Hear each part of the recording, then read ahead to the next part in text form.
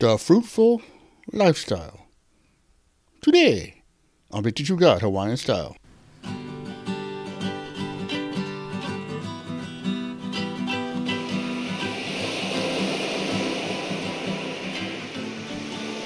Aloha Friday, everybody. I'm your host, Brother Mel. And I say thanks for listening to the show. Now, today we're talking about being connected to Jesus produces fruit. Good one, guys.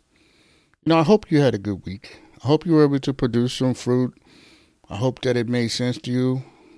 It was clear. But if for some reason, if not, I'd like to take time today and pray for the brother and sister. It didn't go well. That maybe you stay stuck.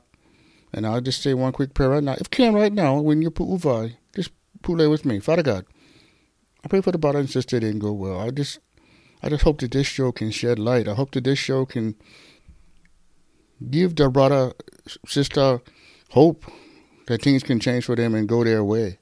In Jesus' name, amen. Okay then, what does the Bible say about a fruitful life? We read in Matthew 7:15, watch out for false prophets. They come in sheep's clothing, but inwardly they are ferocious wolves. By the fruit you will recognize them. Do people pick grapes from thorn bushes or figs from thistles? Likewise, every good tree bears good fruit, but a bad tree bears bad fruit.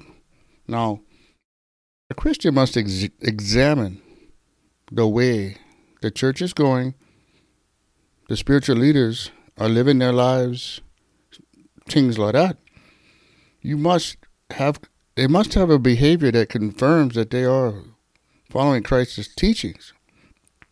We read in 1 John 4:1, dear friends, do not believe every spirit, but test the spirits to see whether they are from God, because many false prophets have come into the world. Now, how can we tell if a spirit is speaking real or is a false prophet or is lying? It's not that hard, guys. We know that the Spirit of God will confess that Jesus Christ is Lord. Every time. We read in John 15:5, I am the vine and you are the branches. If a man remains in me and I in him, he will bear much fruit. Now, what are the fruits of the Spirit that Jesus is talking about here? Well, that we need to go to Galatians 5:22. It says the fruit of the Spirit is love, joy, peace, patience, kindness, goodness, faithfulness, gentleness, and self-control. These are virtues that will grow in us. Just like fruit grows on a tree. When our lives are rooted in Christ, we water them it's watered by faith. There's also fruits of the Spirit of being Christ-likeness. There's fruits of effective ministry. There's the fruit of effective witness for Christ. There's the fruit of being what God has called you to be. There's fruit of being an effective parent and even a grandparent like that. God intends for all believers to bear fruit and lead others to Christ, which brings him glory. All fruit bearing glorifies God. And when we get connected to the true vine, that's what happens. Now, to glorify God is to mirror God's image. It's his love. It's taking his love and generously using it for others. Now we read in John 15:16, you did not choose me, but I chose you and appointed you to go and bear fruit that will last.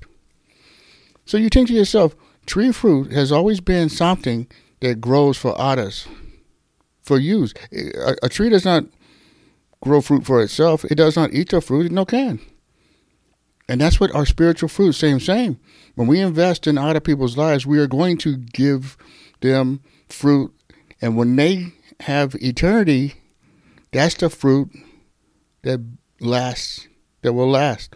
The fruit that we bear for those that go into heaven. That's the fruit that will last. It will last them their whole life. And that's the challenge, guys. A Christian life, we live in peace, and we are to live in peace, and we are to let our light shine before others. And these are the good acts that will show that Christ and his true character, and that will bring God glory. and that the joy of Christ is attainable if we remain connected to the true vine. The fruitful life that is filled with promises that only Jesus can provide. You know, we have a God who is overseeing everything we do. We are in the power of the Holy Spirit guiding us. And all this time, He controls every outcome of our lives. If we invest in Him, you cannot lose. You got to be willing to trust what God has said. Now look, guys, it's Friday night. We make good decisions around here on Friday night. I do. Everybody, we have to. We don't want that pilikia, that trouble. So I'm going to give you an opportunity right now to say yes and say this prayer of hope and salvation, just like the Bible says. But you got to say no to the things that you know, like tonight, they call on you, bro. You do it all the time. One bad habit like that. Why don't you try this today? You know, your family been praying for you. Just say this prayer with me and give God a chance. He's been knocking on the door of your heart, and you know it. Just say this with me. Father God, I know that I'm a sinner, and I need a Savior. I'm sorry for my sin, Lord, and I turn from it now by faith. And I believe Jesus died to save me. And I now place my eternal destiny in His hands. In Jesus' name. Amen. All right? Yeah, you even said that prayer. That's great. Get a hold of us, Victor True God of Wine Style. Let us know you and Sam.